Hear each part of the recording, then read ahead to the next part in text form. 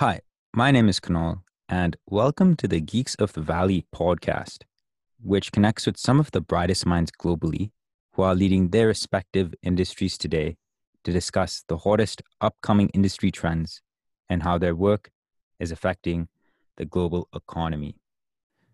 Named Young Global Leader by the World Economic Forum, Sarah's career spans across venture capital and innovation in Asia Pacific and the US. She's the co founder of the Billion Dollar Fund for Women, a global consortium of venture funds that have now pledged to invest and are actively deploying beyond $1 billion towards women founded companies. To begin to address the venture investment gap, where women founders receive less than 3% of total VC funding. Going beyond the billion, her mission is now to catalyze capital deployed to these venture funds. Please welcome Sarah Chen. Sarah, thank you so much for joining us this morning from Washington, D.C. Thanks, Kunal, for inviting me on. Really a pleasure to be on here to speak a little bit about my work. No problem, Sarah, and thank you for joining us. Let's jump into the first question here, shall we? Yep, of course. Tell me about yourself and your background and how it led you to the path of becoming the founder of the Billion Dollar Fund. To your question on my journey, I've really had if I think about it now, an unconventional journey, even, how I got into venture capital. Long story short, I'm originally from Malaysia and went to law school in England, came back to Malaysia, ran a family business for a while.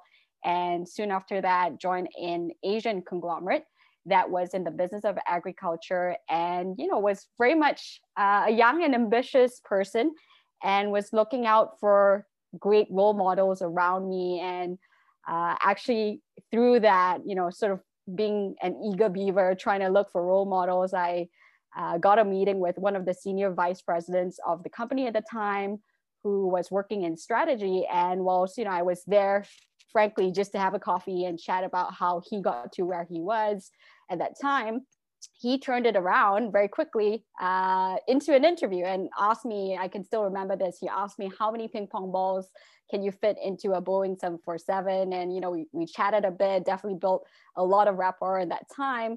And he said, you know what, Sarah, if you're game, I would like to hire you for what we're doing, which is building the very first corporate venture capital unit. And you'll be one of the first few hires. And I said yes. And that changed my trajectory forever. And I'm still very thankful to one of my best bosses of all time till now, I would say, Asli. If you somehow are listening in, this is a big thank you to you. But, Asli was really a good boss in that he saw a young, ambitious person who wanted to do more. And because of my legal background, he saw that certainly as an advantage. And my first deal was a $30 million deal where we were investing into a startup based in San Diego. And long story short, I had an opportunity not long after that to visit the portfolio company. And this is a bit of the personal serendipity. Met my husband along the way, and who was at the time living in Washington, D.C. And lo and behold, this is where I am today because I made that personal leap. And a small part of the story, well, really a big part of the story was also, and why I'm doing the work I am doing right now at the Billion Dollar Fund for Women, is I became an accidental feminist while I was pursuing my career in venture capital. I was looking around me and realized that, hey, I'm the only one that looks like me and talks like me. And basically, I was one of very few women, and the women that were there, they were women that I certainly respected, very senior, experienced women that were helping with the technical diligence while I was doing the transactions and all that, and they were supporting so the diligence. But there was a certain circumstance that I reflect on, Kunal, that was really influential in some of the choices that I made, which was that at 6 p.m. the women would check out and the men would still stay on, both married individually, so the men and the women at the workplace. But it really struck me how they were rushing home because the children and the families expected them to be the one that cooked or prepares the meals and things like that in the evenings, whereas the men who were also married with children would stay on because their wives would take care of the domestic responsibilities. And I soon realized as well that that impacted who got the keys to the corner office at the end of it all.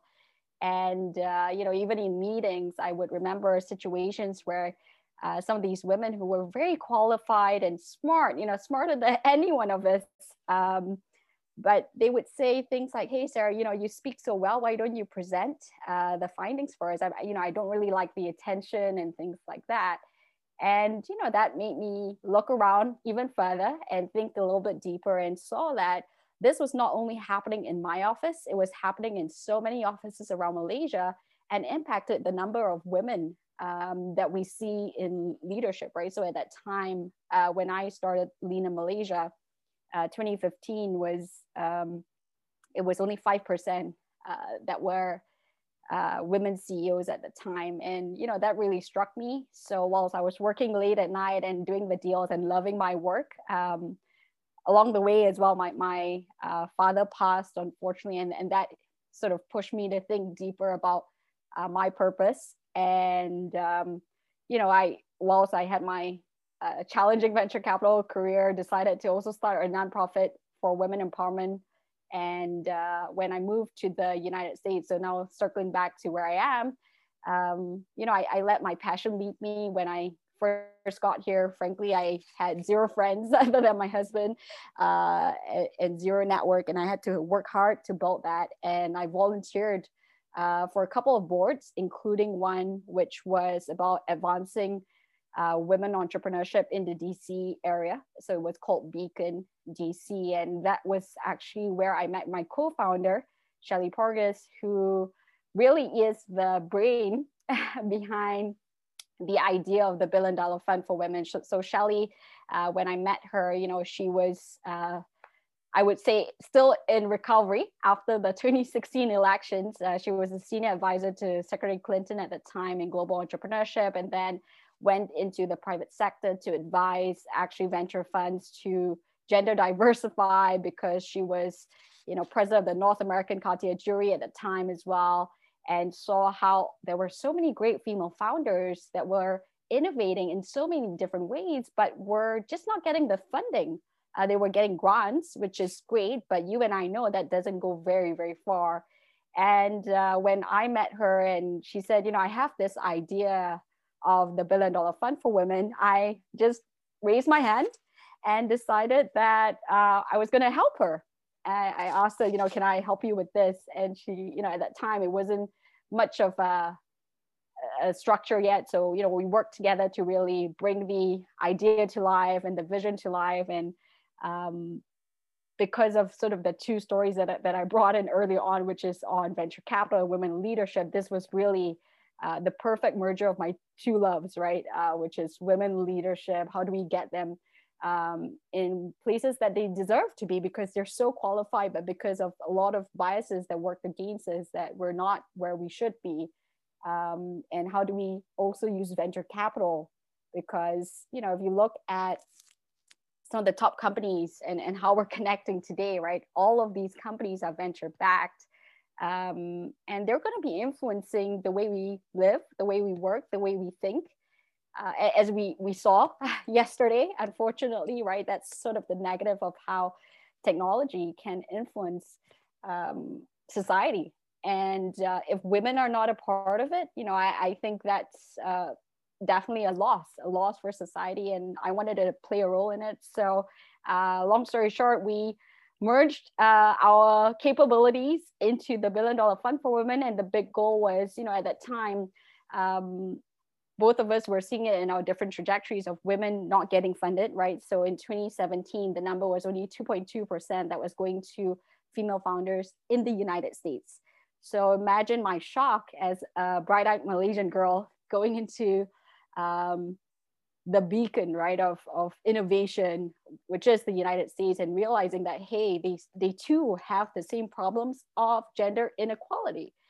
And, I thought that was ridiculous, because still, along the way, we were seeing in our different worlds how this was the amount of funding that was going to female founders was definitely not representative of the quality and even the quantity of great women innovators out there. They were just not getting the access to capital that they needed. So our goal was, could we change the system by aiming for $1 billion, which was half of that 2.2% at the time, that maybe we would achieve in maybe 10 years, to catalyze larger pools of capital going into female founders. And, no one was more surprised than we were, Kunal, but we had the opportunity to present at the World Bank meetings in Bali, where we launched October 2018. And we arrived with 460 million pledged by different venture funds across the world to say, I'm ready to invest more into female founders. Tell me how I can do it. And we realized then when we launched that we were onto something. There was a great opportunity here, and we went full force in driving this globally with the different things that we went into. And I can share more about what we did in the last couple of years. But within 9 months, right? Remember, I told you it was a plan to get $1 billion into the hands of female founders in 10 years. So that was our initial business plan. But within 9 months, actually, we hit the $1 billion mark. And therefore, were prompted to go beyond the billion, which is our name now. So there was a bit of an evolution because people were asking us, okay, so you hit the $1 billion mark, what next? 2 billion, 10 billion, what next? And we decided, why cap it? There's a lot of work to be done, which is not just to work at the VC level, so the general partners, right? So we call them VC/GPs, but also beyond that, the problem is, who is funding these VC funds? So for some of your listeners here, there might be a misconception that every venture capitalist is rich. This is certainly not the case. A VC's life can be a very hard one, especially if you're starting out on your own. But they're money managers, right? And you're investing someone else's money, and typically that would come from what we call limited partners, that are family offices, that are high net worth individuals, that are pension funds, institutional funds, financial institutions, sovereign wealth funds, things like that. And it is a fiduciary duty to invest it responsibly. And, my personal, I guess, our mission collectively is that, we think the check writer has a huge influence on where and what gets invested, right? Who, what, where, and that's really the mission of Beyond the Billion, to work with LPs to say, if you want my capital, you need to be investing it responsibly into diversity that really reflects the reality of today, right? So, the hope and the mission, it will continue to be, how do we fuel women-led innovation? And we're catalyzing the capital to do just that. Wow, Sarah, what a background. And thank you for sharing your insights when it comes to gender inequality in the space. I think there is something truly to be said here. From our initial conversation, we had discussed that there are many venture capitalists out there who may not be investing through a gender perspective lens. What steps do VCs out there need to take in order to be more cognizant about investing more capital into women-founded companies? Thanks, Kunal. I think that's a very important question, right? And I think it starts from understanding that all of us, men and women included, have biases, and we need to address them intentionally in everything that we do, and especially as investors, right? When we talk about pattern matching, it's a term that's very common in the financial industry, where you sort of identify trends and patterns that deliver certain results, and therefore you keep going back to that. But if you really think about it, women and people of color, talking within the United States context, have, and beyond, of course, have hardly had the opportunity to create the track records to create those patterns, right? If we think about the 2.2%, if you only rely on that as your sample size, that's not going to really reflect the patterns that you're used to. But frankly, what we're seeing is, even from the 2.2%, female founders are outperforming by leaps and bounds. So Beyond the Billion, we recently came out with a report in December that we launched last year, 2020, that shows that not only are female founders outperforming, so this is a statistic that we know, right? They outperform by revenues. They have higher retention rates when you look at the teams, which is good for business. But beyond that, they are also exiting faster and at higher valuations. And more than ever, I think that this is the time for women. We're seeing the numbers of female founded unicorns really jump, right? So I am really encouraged by what we're seeing. And I think that, once we recognize our patterns and sort of now link patterns to the fact that diversity just drives returns, that's going to change the game. And we need to be asking the hard questions, right? So at the level of the limited partner, and it starts with this, because I think, frankly, the limited partners have such a huge opportunity here that they don't always utilize, because for a lot of limited partners, if you think about the profiles that I shared earlier on, right, pension funds, they have not, as many managers, been rewarded for taking perceived risk, right? Going beyond the status quo. And if going beyond the status quo looks like you and me, what's the hope going to be?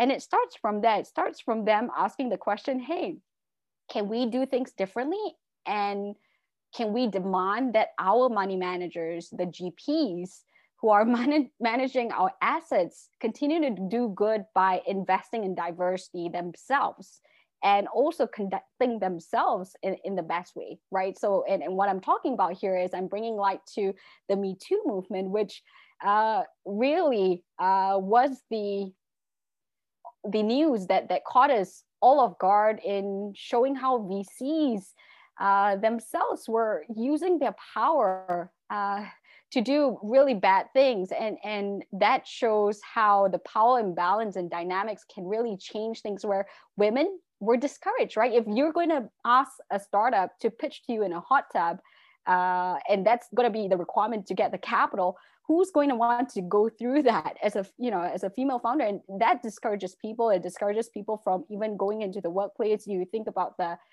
stories of Uber, right? Travis was not his best self when they really revealed the different, unfortunately, misconduct that created an environment that was just not safe and not healthy for women to thrive in. And that's, if you think about the larger scale of things, it's 50% of the population and 50% of the talent that you could be utilizing, but because of your bad behavior and bad ethics, really, you're not really maximizing the potential that you could have in driving the innovation that you want to see. So asking the hard questions. And if you look at even these situations, a lot of the investors in that case of Uber, Bill Gurley was called out by Katrina Lake, who was another investee company. So, Katrina Lake is the CEO of Stitch Fix, and Bill Gurley was also invested in her. And she took a very, very serious offense with Bill Gurley continuing to support Travis whilst all this was coming to light. And it shows that, as an investor, you have such a huge role to play. How can you let your portfolio companies go down this path, right? So it starts with asking the hard questions, demanding certain standards that will enable all of us to thrive. And beyond that, hiring and promoting women, not just at the junior level. So one of the other issues that we're continuing to see today is, unfortunately, even in the US, 60% of venture funds do not have a female check writer. And how do you think that's going to affect the funding down the line into female founders? And I'm not saying that, yes, the likelihood is a female funder might fund a female founder, but that's not just because, I just like women, so I want to fund them. It is because we, by nature, are probably going to be more connected to the community that opens us up, right? So women and people of color, I quote Lo Tony in this, where, we asked him, why do you think it's so important to hire women and people of color at the funding level, so at the GP level, VC level? And he said, very frankly, women and people of color have a different experience, and we have a differentiated lens and unique network that just influences the pipeline. So, this is something that we need to all take seriously. It's not a matter of checking the box, but it is about building a culture that just fosters diversity. Because at the end of the day, the fact is that there might be blind spots that I have, that you can see, Kunal, and I would value that, and vice versa. And this is how we get to the best solutions. And I think that asking the hard questions, demanding more of all of us at every level, at the founder level, at the GP level, at the LP level, is going to be the key here. Well said, Sarah. And now I'm going to come back on you just a bit. So, female led startups receive less than 3% of venture capital funding in the US today. If money is opportunistic, why does it not automatically flow towards success? I really like that question, Kunal. Actually, this is probably I want to say the third time or more that I've been asked that. And the reality is, as I said, it's when you think about how someone raises funding, it is through people they know, it is through networks that they know.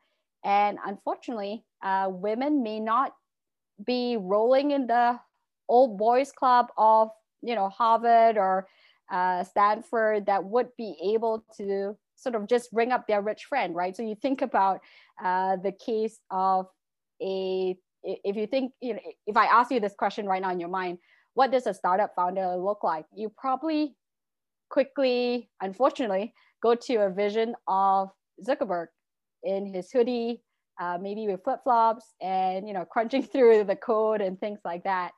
And, if you think about someone like that who went to an Ivy League school and just goes out into the market, brings his father's friends, is able to raise funding, that is a very different picture compared to, a woman of color who may not grow up in the same environments and opportunities of privilege that this Zuckerberg character would have grown up in, right? So, I think it has to do with the access to the networks, being intentional about this.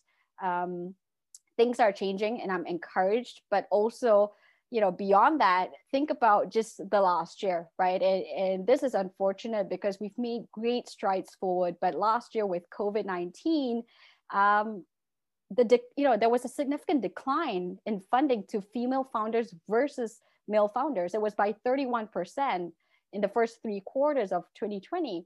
And, that sort of, when we dug a little bit deeper to why this was the case, one of it was that women were carrying the burden of responsibilities at home. So even though it's a dual household, right? So there's both men and women working at home, or, whatever structures that work for them. But the female individual typically takes on the domestic responsibilities, whether that's childcare, taking care of elderly parents that may be sick at the time, and that influences her choices, right? So in a circumstance where somebody takes a step back in their career, unfortunately, in today's age, we still see the women taking a step back. Having said that, we've been encouraged, right? The impact of COVID-19 is really complex because we've also seen some women that have already built sort of systems and structures of support for themselves really, really thrive in the time of COVID-19 because they, by nature, unfortunately, or fortunately, put it this way, have raised less funding and therefore have had to be more resourceful and have had better cash management practices, and they were able to adapt and deliver the returns, right? So women, as you know, get half the funding, but deliver twice the returns. And if you think about them in a time of crisis, those that have built structures that would work to withstand the pressures of a pandemic have continued to do well. I mean, we've seen, just to name a few, a couple of two female founded unicorns that came out of last year, right? So one of our portfolio funds companies, Airwallex, that is led by Lucy Liu in Australia, raised a $160 million round during the pandemic in April 2020. So, that there is a mixed approach, but, what I'm trying to say here is that there are many different layers as to why women are not doing as well from a funding perspective. And it has to do with what network she has. If she's in the very early stage, how do we get her to the next stage? And if, even in COVID-19, right, if you see the numbers, one of the other reasons why female funding to female founders has declined significantly is because a lot of them were also in the early stages, and in the later stages, like the growth stage and things like that, your pressures are different, right? So those that were wiped up in the pandemic may not have been built sufficiently and were written off, whereas those in the later stages that had product market fit, that had already raised significant funding, were able to continue to grow it and get to the next stage. So really a multi-layered approach here to address this issue. But yeah, I mean, it's very complex. And I think we have to start with how do we continue to build the pipeline to bring them through the stages to get the funding that they deserve. Because like I said, this is an alpha opportunity, and any investor who's looking for a good return will want to double down on the opportunity that female founders present. So Sarah, your job is a bit unique as a consortium of funds. A lot of your time is spent speaking with potential LPs or CIOs, whether it be family offices, other VC funds, pension funds, or university endowment funds, as previously mentioned. Many of these funds tend to take a risk-averse approach when it comes to alternative investing or investing in early-stage venture funds. Can you tell us a bit more about how some of the conversations you're having with these high-level individuals is a reflection of the current market sentiment and how you persuade them to invest with or in you? Sure. Thanks, Kunal. I think that times are certainly changing. Of course, LPs at the end of the day have a huge responsibility, as I said. And, I think, in recent times, as we've seen the public markets perform, what I've been told actually, and in this, I will reflect on a conversation that I had with one of the CIOs of a pension fund in the United States. And what she told me was really interesting, which spotlights what you're asking about here, Kunal, which is, if they don't diversify into venture, right? So the alternative assets, they're going to be struggling to deliver the returns of the 7% that, they're expected to for their pension funds, right? For their beneficiaries. And, that really is telling on how markets are changing, that it now is almost a need for LPs that are thinking about delivering returns and hopefully going beyond the benchmarks that is required of them, to be a little bit more creative and open to new ideas, right? That basically the old ideas can no longer serve the investment community. And in fact, I reflect upon even the time of the racial reckoning. And of course, that was certainly a very sad time. But what it's opened up is really, it's opened up a whole level of conversation from folks like Yale, right? David Swensen putting money managers on notice about diversity, looking at different corporates that also have investing arms to say, what we're doing is not good enough, right? And we must do a lot better. And even if that means inviting in first-time funds, and this is a huge problem, right? And I empathize on both sides because, like you said, having these conversations with the investment managers, the CIOs of these different funds, it's not the lack of intention and lack of motivation here for them to do the right thing. They know they can and they must continue to do the right thing. But there are certain limitations that are built well ingrained into the system, legacy systems like, literally the track record, right? So talking about first-time funds, if an LP has no capability to, basically by mandate, not allowed to invest into a first-time fund, cannot take more than 30% of a fund, or can't write a check smaller than 100 million, and I'm talking about institutionals here, that cuts out a big group of folks that are really trying hard here, that really reflect the diversity that we truly need. So it is about changing some of these legacy systems that will take some time. But I'm encouraged by the urgency that seems to be very present in a lot of the conversations that we're seeing. I mean, if you sort of just do a quick Google search on sort of talks on diversity at the money management space, there's so much that has popped up in just the last year, because I think there's real push here from the market for all of them to do better. If you think about the pension funds, right, who are the beneficiaries that they're serving, and who is on the list for the managers of sort of the endowment or the pension funds and things like that. And that disconnect is something that people are having very open conversations about. And I'm encouraged that we're now actually we are working with a large bank and their due diligence arm to think about how can we do this better, right? And what does this mean in terms of perhaps proxy indicators that first-time fund managers just do not have, right? So it's and when I'm talking about this, it is the question that a lot of money managers are forced to ask, which is, hey, can you give me your 10-year track record, right? What are the financials and things like that? And if a lot of the first-time funds have only been in existence in the last year or so, they're immediately disqualified. But does that mean that they should not be allowed to compete in the arena? So a lot of hard questions are being asked right now. And I think that this year, because last year was a lot of trying to figure things out, calling for RFPs and a lot of evaluation, this year is when we'll see a lot more deployment. So while some have criticized the fact that, there's a lot of talk, very little action, we are seeing them.